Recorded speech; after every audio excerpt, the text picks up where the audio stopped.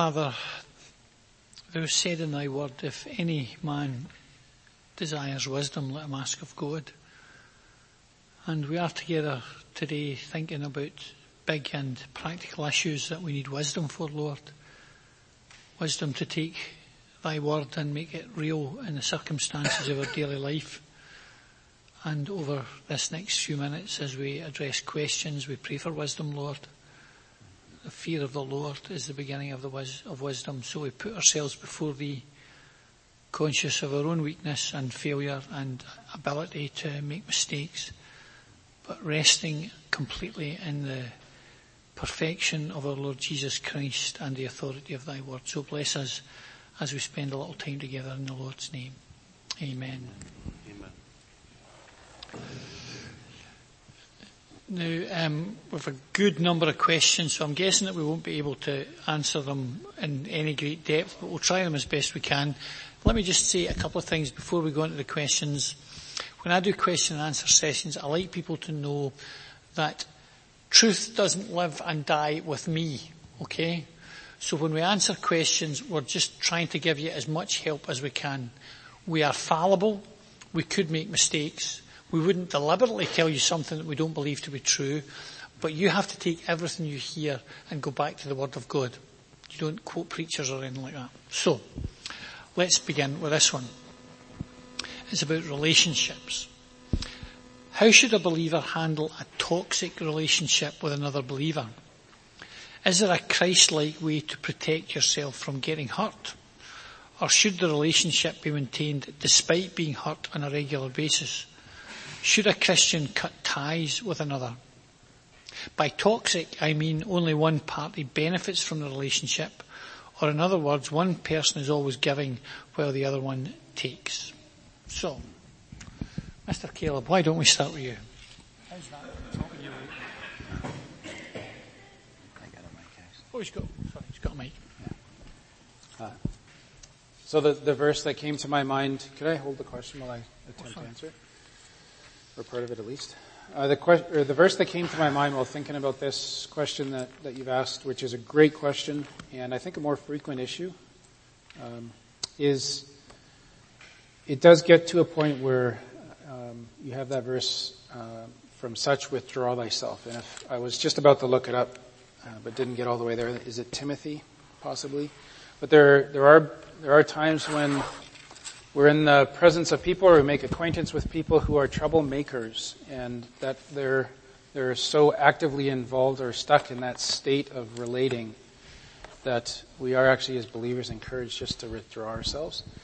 And I think the more modern kind of interpretation of that, which is the same idea, is the idea of setting boundaries. So my experience has been that there comes a point where so much energy is going towards this relationship and managing it that it's taking away from where you really need to be with your wife, with your family, that kind of thing. And so it is okay to say enough is enough, or to set limits on how much time you spend there. As far as getting hurt, we have in Matthew chapter 18 that we discussed last year, forgiveness and reconciliation. So there is the need to forgive, and you will need to forgive this person. But again, just a reminder that when we clearly understand the teaching of forgiveness in the Bible, it doesn't always require reconciliation, which is the restoration of a relationship. So we can do the work of forgiveness so that we're not carrying bitterness, anger, or even hatred towards a person like this. But it does not automatically follow that you have to reconcile and you have to go get hit by them again and again and again. So you can choose to stop there. More could be said, but I'll leave that to our brothers. I think that's a great answer. The only thing, can I just see that again? The only comment I would make in addition, I totally agree with the idea on boundaries, is healthy relationships have balance, right? So, we want to be that with other people. Am I the kind of person that is contributing to relationships, or when I'm in a relationship, is it always about me? So, think about that when it comes to relationships. And the other thought that I had, should a Christian cut ties with one another? So, there's a lot not said in this question. There's always a backstory. But If this is a toxic relationship, that it would be helpful for you to set a boundary to withdraw. Just remember that the forgiveness theme means that, over time you'll be able to let go of that relationship. You don't need to do your part to get your side of the story out to the maximum number of people and to damage other people in the process. So there's a forgiveness thing that allows us to let go of these relationships and just let them flow down the river. Sometimes though our vindictive selves comes into play, and if we don't engage in the forgiveness process, and we can mask it in all kinds of subtle ways, but to forgive means to really find a way over time of letting go. Does that make sense? Excellent, but I was only thinking about partly forgiveness. The Lord said, or Peter said, Lord, how many times have I got to forgive somebody? 7 times. And the Lord said, no, 70 times 7. So for me, it depends what's meant by a toxic relationship, of course, doesn't it? It depends what's meant by that toxic relationship. But it says somebody's always giving where the other one takes. Folks, Christ always gave, didn't he? He always gave. And he gave without expecting anything in return. And the classic kind of chapter about that is Philippians chapter 2, isn't it? Let this mind be in you, which was also in Christ Jesus, who became the form of a servant, took on the like fashion as a man, became obedient unto death, even the death of a cross. And then Peter says, who when he was reviled not again, when he suffered he threatened not. I think the essence of dealing with a toxic relationship is trying to be Christ-like in it, isn't it really?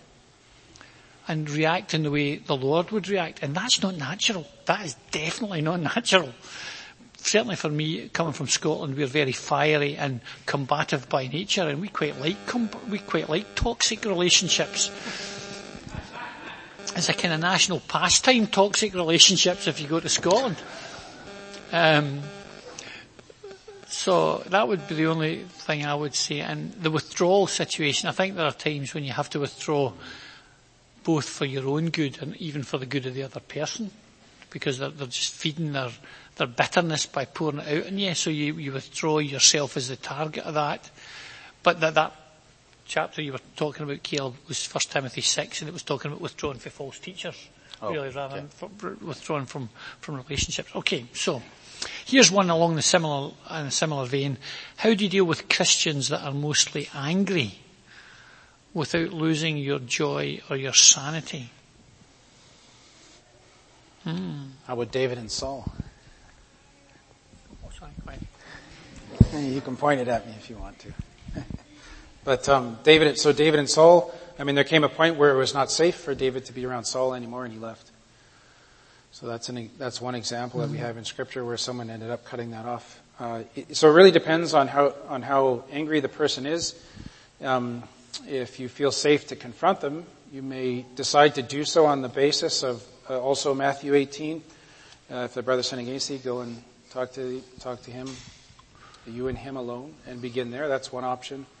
But if it's not safe to do that, then safety is more important than continuing to stay in the situation, I would say. We don't have a lot of backstory on the context here, but if it's safe and the person is angry with you for a legitimate reason, practice an apology. And again, I want to say that cautiously. There's a lot of ifs there because we don't know the backstory here. But if it is safe, and if you have done something that you can apologize for, you may be able to dilute the anger by a simple apology. Maybe written. Depends on the nature of the relationship, but there's a lot of details that are not made clear. Yeah, and I read into the question that the anger was unjust anger rather than justified anger. And,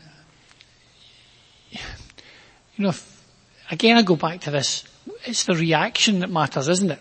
Isn't it how you react to somebody that's angry with you? And I would only say that the Lord reacted to people who were angry with him, didn't he?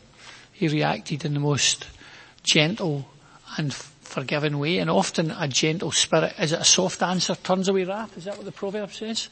Right. That you don't return fire in a Christ-like way, you don't return fire. Okay, here's a little change. You want to say something else, Stephen? I can't find the verse, but it's in one of the Psalms, the person that aids gossip by listening to it. I'll have to find it some other time. But, some people just are angry about everything. And sometimes by listening to that, where there's no, where there's no wood, the fire goes out. So sometimes folks like that just don't give them the space to burn their fire on that. So the whole issue, if anger is going into gossip, how do you know this person is angry? What's involved? If gossip is part of that, in a gossip transaction, there are two people that are involved. Spurgeon said this: the devil is in the tongue of the gossip, and the devil is in the ear of the person who listens. So, you may not be able to stop the gossip, but you can stop listening. Just stop feeding the angry talk, or by listening to it. Okay, a change of subject. I'll take this one. Do you know any good resources about science and the Bible or apologetics? The answer is yes, I do. Thank you. More.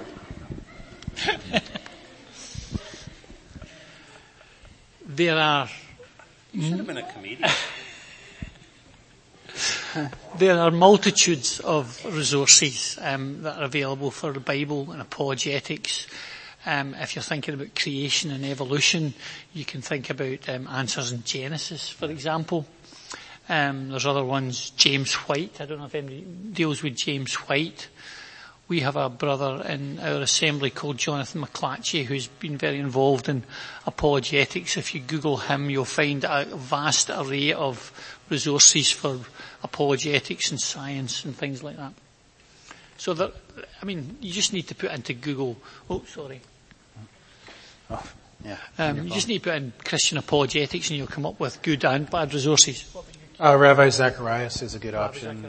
A lot of his content is excellent. He's sound in the gospel as well. There's one, and my brain is... That's for apologetics, by the way. Yeah, I love Rabbi Zacharias. There's another one... and he's Canadian. Stand to Reason?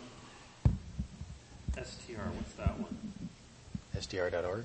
Oh, my brain is not working. We'll just get on our phones and look this up. I'm trying to find... I'm on his mailing list. You'd think I'd know. Can't find it. Who knows it? Does anybody know? STR, Stand to Reason. Yeah, who runs it? The guy's name. He's do you know? No, that's another name. Hugh Ross is an old Earth guy. If you're into that. Stand to Reason. It's maybe we'll go to the next question and come back. Yeah. Could I just say a word about apologetics? I think we live in a generation when we think apologetics is the be-all and end-all of Christian witness. Apologetics is one of the tools in the toolbox that we have for evangelism. It's only one of the tools that we have. And to be honest with you, having spent a long time on the streets, witnessing to people in the streets, open-air preaching, sometimes we are more hung up on apologetics than the unbelievers are. That we equip ourselves to answer questions that actually most unbelievers are not asking.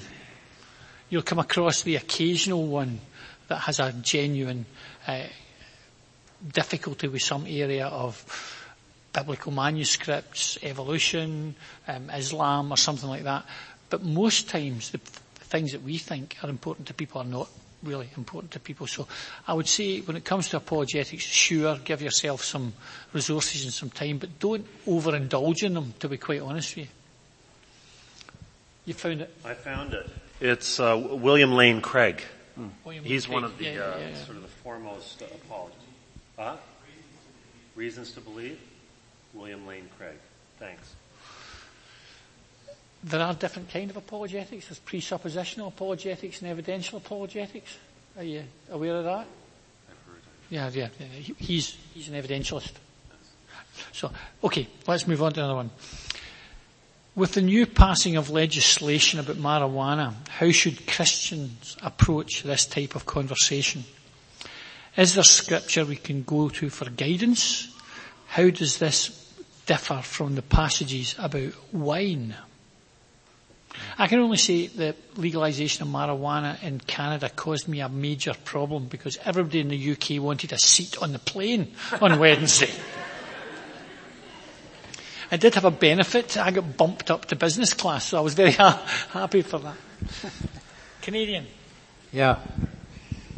I think this is an assembly, it's on my mind for my home assembly, and this has only just fizzed on me the last few days, that we need to have a discussion even on the oversight and as far as extending that information to the assembly, because there's been the assumption in the past that this was illegal, so it would be obvious that it would be prohibited, but now that won't be obvious.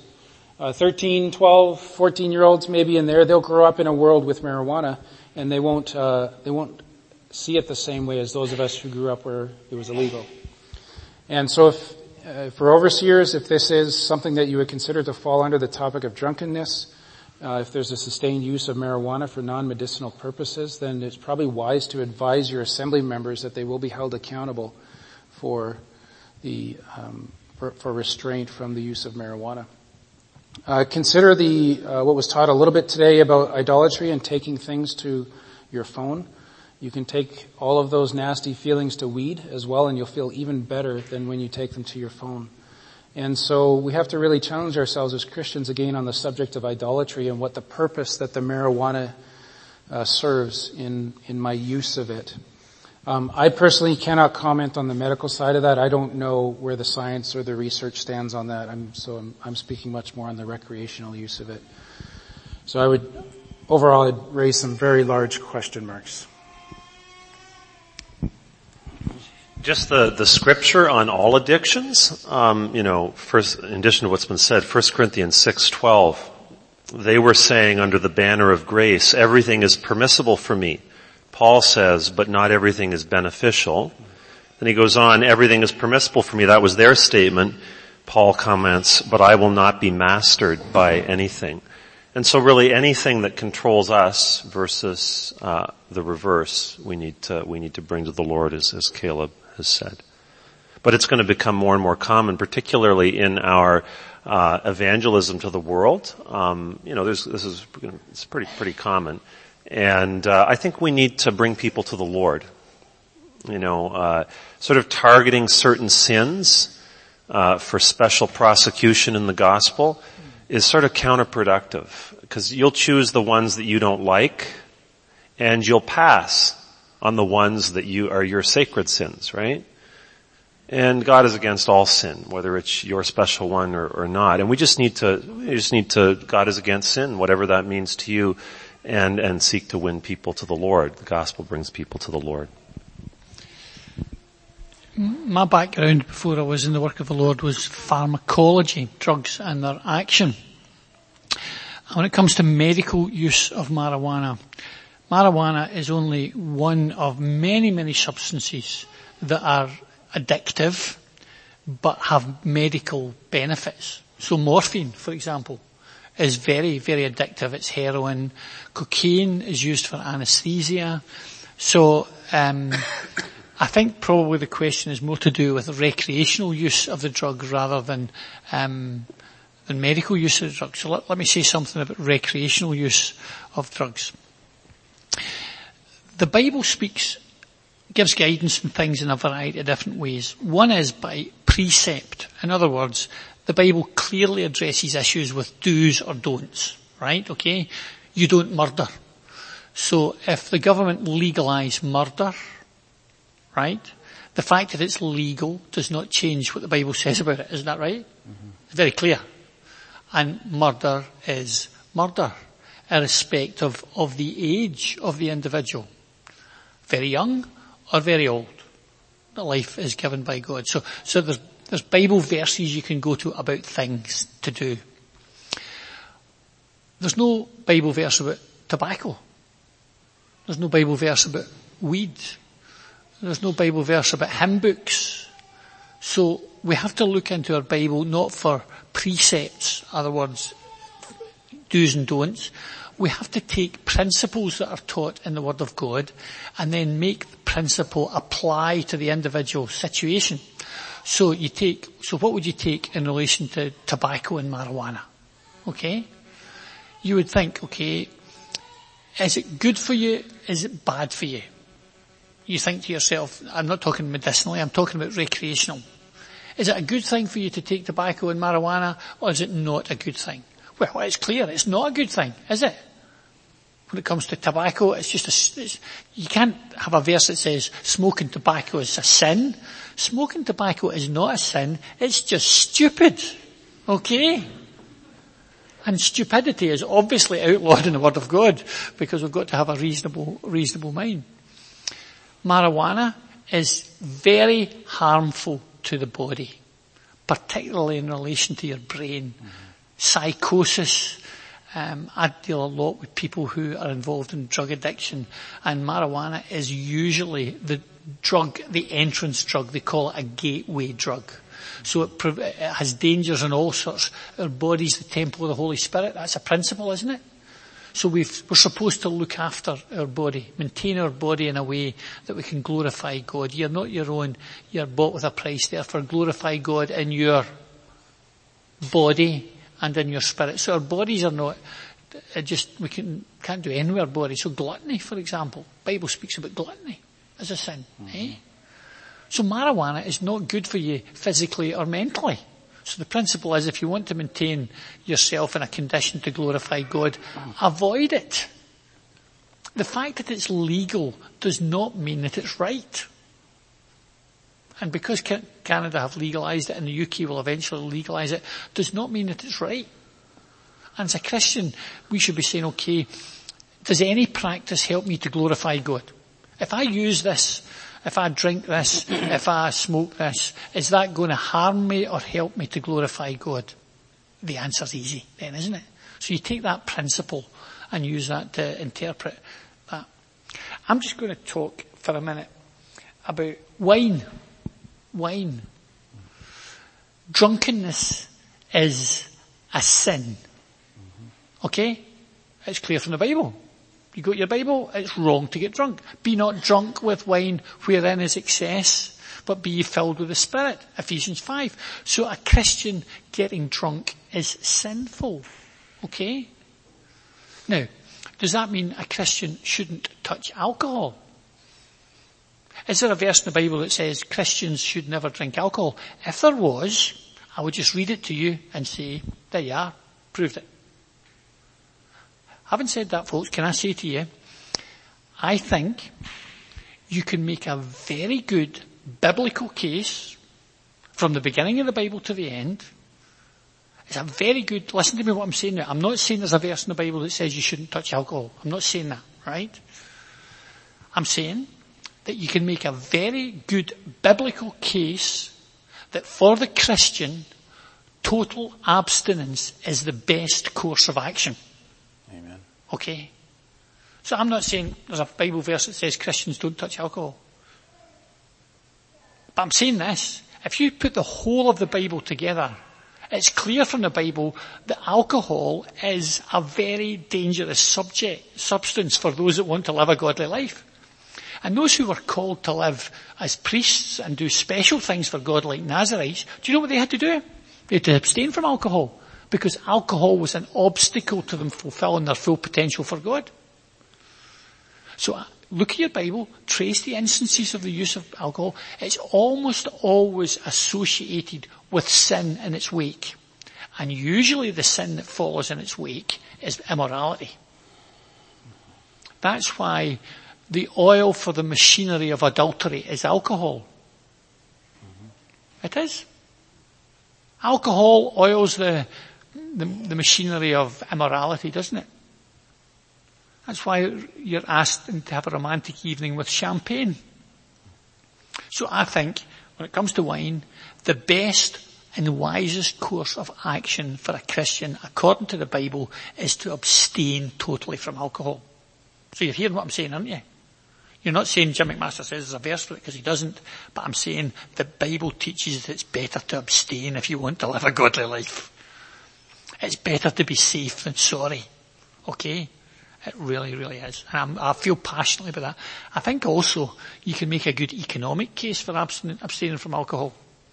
And you can make a good social case for abstaining from alcohol. And you can make a good medical case for abstaining from alcohol. And you said, but listen, Paul said to Timothy, take a little wine for your stomach's sake. Listen, if you have a bad stomach, go to the pharmacy. Don't go to the bar. Timothy had no option to get Gaviscon or Pepsi-Bismol or whatever like that. It was medicinal. Okay. That's my hobby horse. I'm finished with that one. Stephen. Just one other point on that. Stumbling. Yeah. If you are going to have a ministry to people with addictions, which I hope you want to. I mean, there's a lot of people in society with addictions. If you're going to have a ministry in your church to those people, you can't be waving it in front of them all the time as well. So just consider that. Lots of alcohol addiction. And we're called to not be people that stumble. Again, that's a principle, not a law. It's a principle. And I could take you to places with me and I would give you one night to see what alcohol does to people. And you would say to yourself, I do not want to put one penny in the pocket of people that are doing this to other people, because they know exactly what they're doing. Alcohol producers know exactly what they're doing. They're not ignorant of it. Okay, Stephen, this one's for you. Stephen mentioned doing something, living our Christian lives out of duty and not out of love. Is there a place for duty? When you're tired, exhausted and sad, how do you move from service out of duty to service out of love? I think this is a great question. I think when you're tired, exhausted, I think Jim taught us earlier today, you need a break. Right? You need to practice the principle of Sabbath. Not the law of Sabbath, we're not under the law, but the principle of taking rest, 1/7 of your time to sort of re-energize. And it strikes me that might be the biggest thing in this question. You'll never be able to move out of duty service to love service while you're in a tired, exhausted, and sad space. But I think beyond that, once you've had your rest, I think reading the scriptures devotionally, reading the scriptures to see the Lord, reading books that are devotional, that draw your heart to the Lord, I think that's one way to move from duty service to love service. And it's not going to be a snap, miraculous thing. It's a gradual transformation. So for me, it started with reading the works of A.W. Tozer, The Attributes of God. It's just incredible, read of those books. And it just gave me another view of God and His character, His grace, His mercy, His righteousness. So I would say take a reading plan that sort of moves you in that direction. Is there no place for duty? Well, I mean, we are called to obedience, but I'm without knowing the backstory here, I just wonder if this can be a Trojan horse. It depends on your personality type. I am a very driven sort of person, so this is my self-disclosure. This is my area of weakness. If I wanted to do the duty thing, I could do it really well. And so yeah, there is a place for obedience and being careful and living a disciplined life. Timothy, God hasn't given us the spirit of fear, but of love, discipline. So we are called to discipline in our life. But sometimes we can sneak stuff in underneath that banner, and it's really easy for us to be like the Ephesian church. We leave our first love, and the passion and the feelings we held for Christ earlier, they solidify, and they become stony, and we need to supple it up. We need to warm it up with just thoughts of Christ. Could we counter the possibility of a little bit of snowflake generation effect coming in? What about 2 Timothy 2 verse 3, you therefore must endure hardship as a good soldier of Jesus Christ. So I agree fully, but can we say alongside that there are times in life where we endure hardship. It doesn't mean that we always will find and can have access to the easy road. There are times that we have to endure too. Is that fair to say, Stephen? That's okay? Yeah. Build a muscle. Got to build a muscle with hard work. Yeah. James 1? Yeah. Patience, endurance, perseverance. Yeah. I think there are times when good habits get you through tough times. Yeah. Bible reading, for example. Anybody that tells you that every time they pick up their Bible and they read it, the light shines from heaven and their heart sets on fire and things like that is telling you lies, right? But having a good habit of reading your Bible takes you through tough times. So instilling good Christian discipline and habits in your life is really, really important. And sometimes you just have to push through the tough times, don't you? And you're pushing through not because you feel as though you're trying to gain brownie points, but you're pushing through because you love the Lord.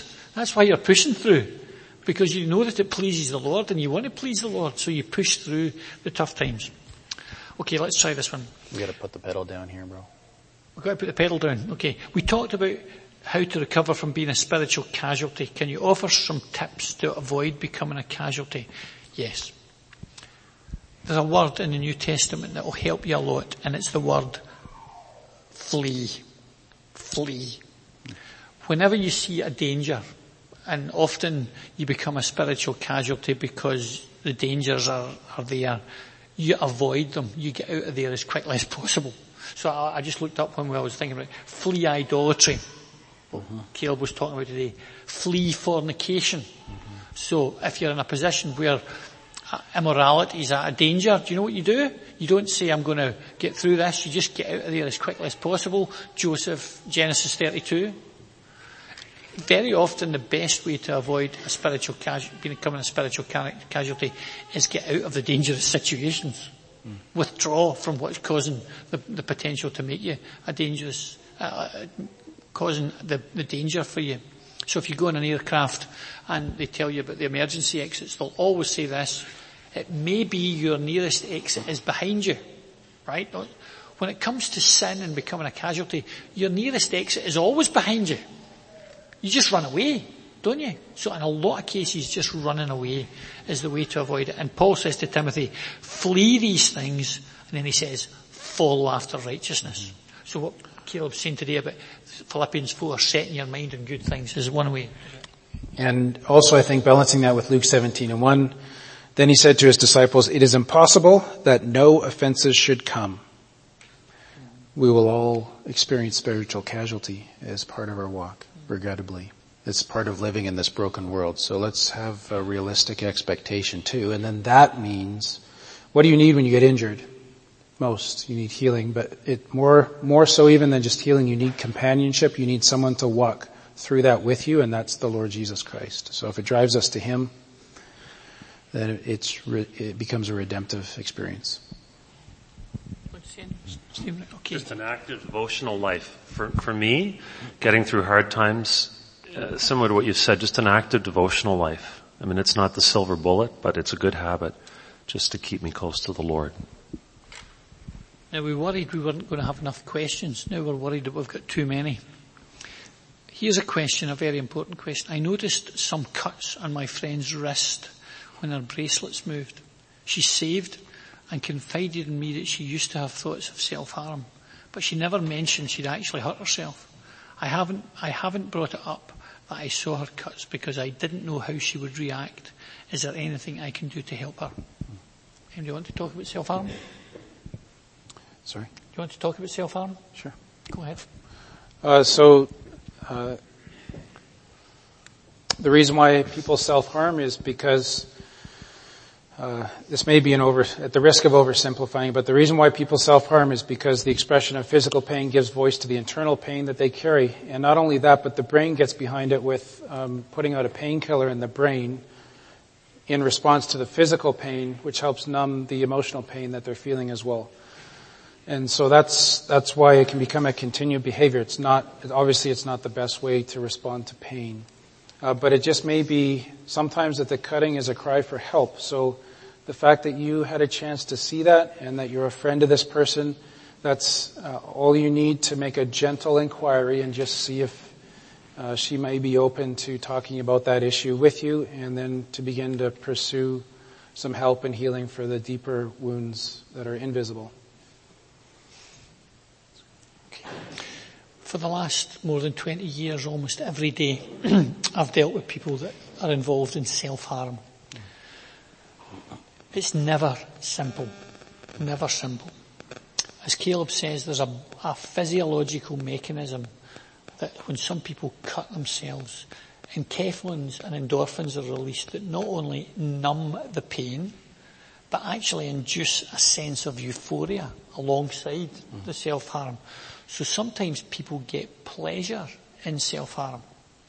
I know that seems a strange thing, but that can sometimes happen. Some people do it as a cry for help.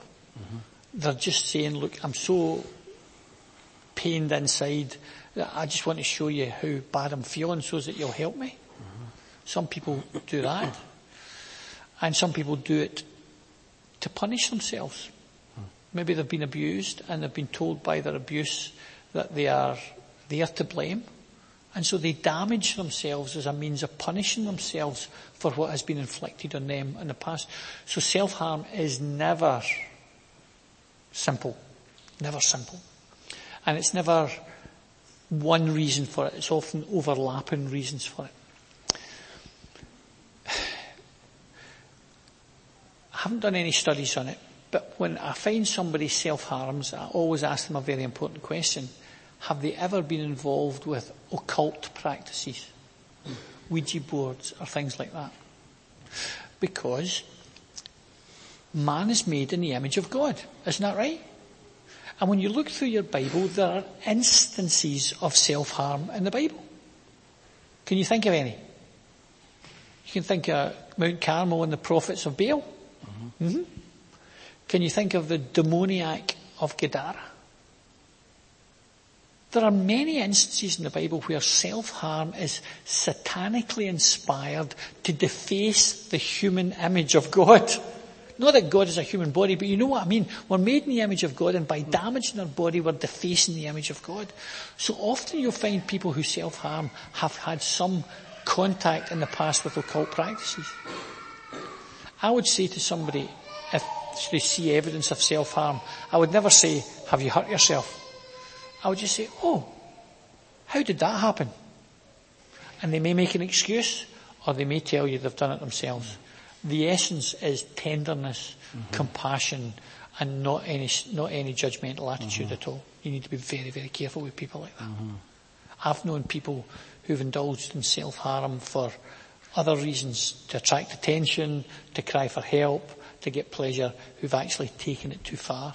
And in the end, they've killed themselves by accident because of self-harm. So you need to be very tender and very compassionate with that. Let's move on. Should a Christian be involved in politics? What if it directly affects our life? Should a Christian be involved in politics? Well, this is beyond the scope of this conference. I mean, there's different views on this matter, right? Different Christians have different opinions. I'll just give you my take. I mean, I know the standard take in Brethren Assemblies, traditional Brethren Assemblies, is our politics is in heaven, and that's true. We are certainly called to pray for the authorities, and so we should be doing that, and it's infrequently, in my experience, infrequently done. What I would say, so I'm an evangelist. There's different levels of involvement in politics, whether it's voting, or whether it's campaigning, or whether it's running. I do think we need to contribute in society. I think it's a valid criticism. My wife was at a funeral of Mrs. Elliott just a few weeks ago in Toronto, and a work got started there, and they were preaching in the open air, and somebody came along and said, "What do you guys do beyond preaching?" And she was very wise. She said, "What would you like us to do?" She didn't get defensive. And they said, "We'd like to learn how to sew." And she says, "We'll start a sewing class." And at 70 years old, she started this sewing class. So she turned an assault of experience to benefit the community. I do think we need to be involved in our society. And I mean, that's just the whole principle of the incarnation in the life of Jesus. But I would also say I'm an evangelist, and we are responsible to win as many people as we can. And I have a little bit of nervousness. I'm not in my own opinion, I'm not an anti-vote person, necessarily, although I don't vote myself. But I'm a little bit worried about the polarization in our politics. So whatever your there's liberal Christians, there's progressive Christians, there's NDP Christians. I know it's hard to believe, but there is. And whatever brand you are responsible as a Christian to reach people of the other brands. The call of the gospel doesn't just go out into all the world of people who are of a similar political ideology to you. So just be careful if your commitment to politics is so strong that you alienate people that you are called by God to reach with the gospel. That's a theological issue.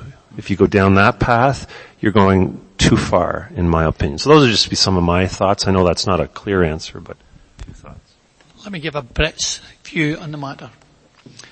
I personally know good, godly Christians who are involved in politics in the UK at a very high level, who work tirelessly to influence the society, and they do it with a single motive for the glory of God. And I know these people personally. Would I do that?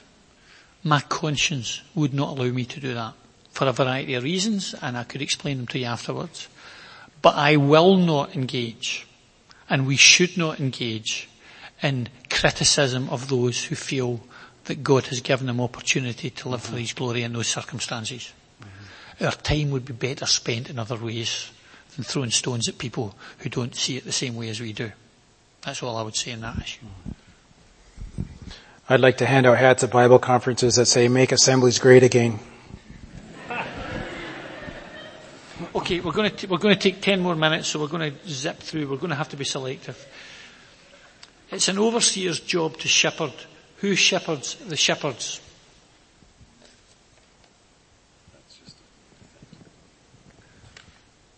I think the other shepherds shepherd the shepherds. I think that's simple. That's why plurality is so important. I think when one shepherd struggles, the other shepherds help them. And I think that's the glory of plurality of elders. Oh, you're an expert in this. No, I'm not, but I have a small hobby horse behind it. Does that qualify me? Hobby horses I've asked this question myself, and the conclusion that I've had to come to is that as an elder, I have not nurtured relationships with other godly Christian men. And so elders need to have close friendships where they can talk about the struggles that they're going through and the impact that it has on them. Because there is no higher order of shepherds other than the chief shepherd. So definitely Christ, but also good man to man. But we talk about shepherds as though they're 10 a penny. Good shepherds are very rare. I have to say that to you. Yeah. I was at a conference recently, and the brother who was preaching before me was talking about eldership, and he was really good until he got to the point where he decided that he was going to fire at one-man ministry in other places, and he called them the pastor. He had to go at the places that only have the pastor, and how that we have plurality of eldership, and it's important to have plurality of eldership. And that was right. We should have plurality of eldership. But I thought, in my 40 years in assemblies, I can hardly think of a handful of men that I would have called real pastors. So how can we have 5 men in every assembly if we've only known 5 men our whole life? If you've got one good shepherd in your assembly, you thank God for that. You really do, because they're very rare, very rare. Let's press on. When we're physically sick, we seek help right away. Why do you think spiritually sick people take so long to seek help? How can we speed up the process? Caleb. Making ourselves approachable for those that are interested in helping is one way. speaking about issues the fact that Jim talked about spiritual casualties signals to me that I can talk to Jim about this issue. So when we in our assemblies talk about struggles on the platform and we address them in ministry and how the Lord has helped us, then we send the signal to the people in our assemblies that they're safe to talk to us about that. So those are just a couple ideas. There's many more. So this is what Caleb's saying is vulnerability in all relationships, whether it's on the platform, whether it's interpersonally. Be willing to engage in appropriate vulnerability, to share your story. And what that means is when somebody is vulnerable with you, be safe, be respectful. This is just under the umbrella of Christian love, right? It's all through the scriptures. We need to be a community of people that are loving. If somebody tells us their difficulty, their struggle, their pain, we love them by honoring their confidence and by praying for them and asking how we can help them. We show respect to other people who have been vulnerable enough to share with us. Yeah, and I think we need to encourage folks to understand that one of the most important elements of being a Christian is being real. You've got to be real. We've been taught to cover up. We've been taught that our Christianity is achievement-based. And if we're not achieving what we're expected to achieve, we just pretend we're achieving it. We put up a front and we put on our clothes and we carry the right Bible and we say the right words. And underneath we are not what we appear on the surface. And so we don't encourage people to be honest and real and transparent. That's why it's good to talk about weakness. I don't mean we glory in our weakness. I don't mean that. And we're always saying, oh, poor me, I'm terrible, look at that. I don't mean that.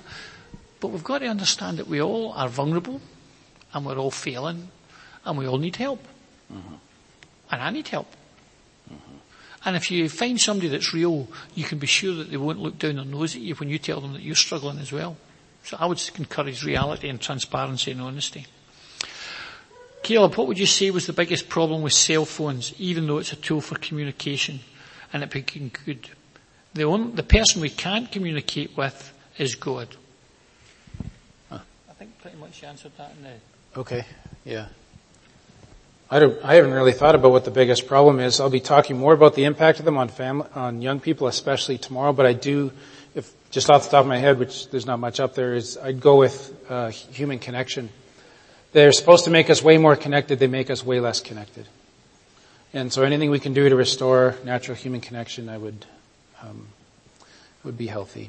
So how do you know when using your cell phone is becoming a problem? When you're using it and you don't need to. Recent example from my life, I noticed actually preparing messages for this conference that I was picking up my phone and I was going to the second screen in Instagram, I forget what it's called, and just kind of looking at stuff on there. Nothing bad, but just wasting time, like 20 minutes trying to get going. And to me, that's a problem when that's happening. And so that's when I start to do that. Watch for isolation, for loneliness. And it's really the compulsive action of just grabbing it when you're not thinking instead of purposefully using it as a tool, which it is a great tool. I encourage you to watch that. I'm sorry, folks, we're going to have to not answer them all, but did you want to say something about that, Stephen? Because I want to talk about this. What is spiritual abuse? And then in relation to abuse, how should the church address the topic of sexual abuse and the Me Too, Church Too movements? How can Christians or elders address sexual abuse with compassion? So let's talk for very briefly, because we've only a couple of minutes left, about spiritual abuse. Do you want to say something, Steve? So spiritual abuse is when you use your power to coerce, and usually it's done with roughness. So the solution is, with all abuse, is to speak the truth. So it needs to be gently called out. And I mean, there's safe ways to do that, but spiritual abuse needs to be called out. Sexual abuse, we need to talk about this. This is real. There's about, 20% of people who have experienced this. So in a crowd of this size, 60, 70 people, that means what? 10 to 15 people have experienced this. And so we need to start talking about this. This is not something out there. This is something, we have it, right? And so people will never share their story until they feel safe regarding how it will be handled. And so I believe that the biggest burden is to create church fellowships where it's safe. That if people share their story, they won't be, really? They won't be doubted. Mm-hmm. They won't be sort of thought, how could you, there won't be those unempathetic responses to the story. That there'll be responses that say, oh, that sounds really hard. That's tough. I'm so sorry that happened. Empathetic responses. We need to develop contexts that are kind to people who have these painful stories so that they can begin to share them. It's not fair to ask them to come out in the open and share this. So we need to have conversations about this, and we need to develop serious, sort of dealing with deficits in empathy and work on this so that people will be able to share their stories. And you know what? There's huge potential for the church to stand up and to say, yeah, this is a problem and we're against this sort of thing and we want to provide a place of safety for people who've struggled with this. We have all the tools. We have the love of Christ. We have the grace of the Lord. I mean, we are ideally positioned to become a community of believers where people with a lot of wounds can feel safe to be loved and to be honest. So we're the ones that should be first in line to develop this kind of a community. Spiritual abuse is often the imposition of a personal preference under the cloak of a spiritual principle. So we want it this way. It's always been this way. And if you don't want it this way, you're going to cause trouble by creating disunity. So I'm the one that wants unity and you're the one that wants disunity. So that personal preference then throws itself around itself a cloak of pseudo-spirituality, the high concept of unity, when actually all it's doing is saying, my way, not your way. So spiritual abuse is very often somebody imposing on others their personal preference and then deceiving people by cloaking it in spiritual language or spiritual abuse. Hymn books, we're having this hymn book, and if you don't want that hymn book, you want another hymn book, you're the one that's causing trouble. I'm not the one that's causing trouble. You're the one that's causing trouble because you want to change. Diotrephes. It's manipulation. Just manipulation is all that is. It's sheer manipulation, that's all it is. And do you know what happens, folks? Good people can only take so much abuse. Yeah. And eventually, good people think, do you know what? I am not taking this anymore. I'm gone. And they go to a place where maybe the principles that they believe are not practiced in the way they want them to be practiced, but they're handled with kindness, gentleness and Christian compassion. And good people say, I am not having this anymore. And they go. Yeah. And do you know what happens? Good people leave and the bad people stay. And instead of it getting better, it gets worse. And instead of us growing, we dwindle. I think it's been one of our biggest, I don't talk about Canada, I talk about the UK. It's been one of our biggest problems for at least 2 generations. Spiritual abuse under the guise of spirituality. And that's what makes it all the worse. It's cloaked in false spirituality. I think we need to call it a day at that. There's a few more questions here that are really good, and they've not been answered, not because they weren't good, but just because we didn't have time.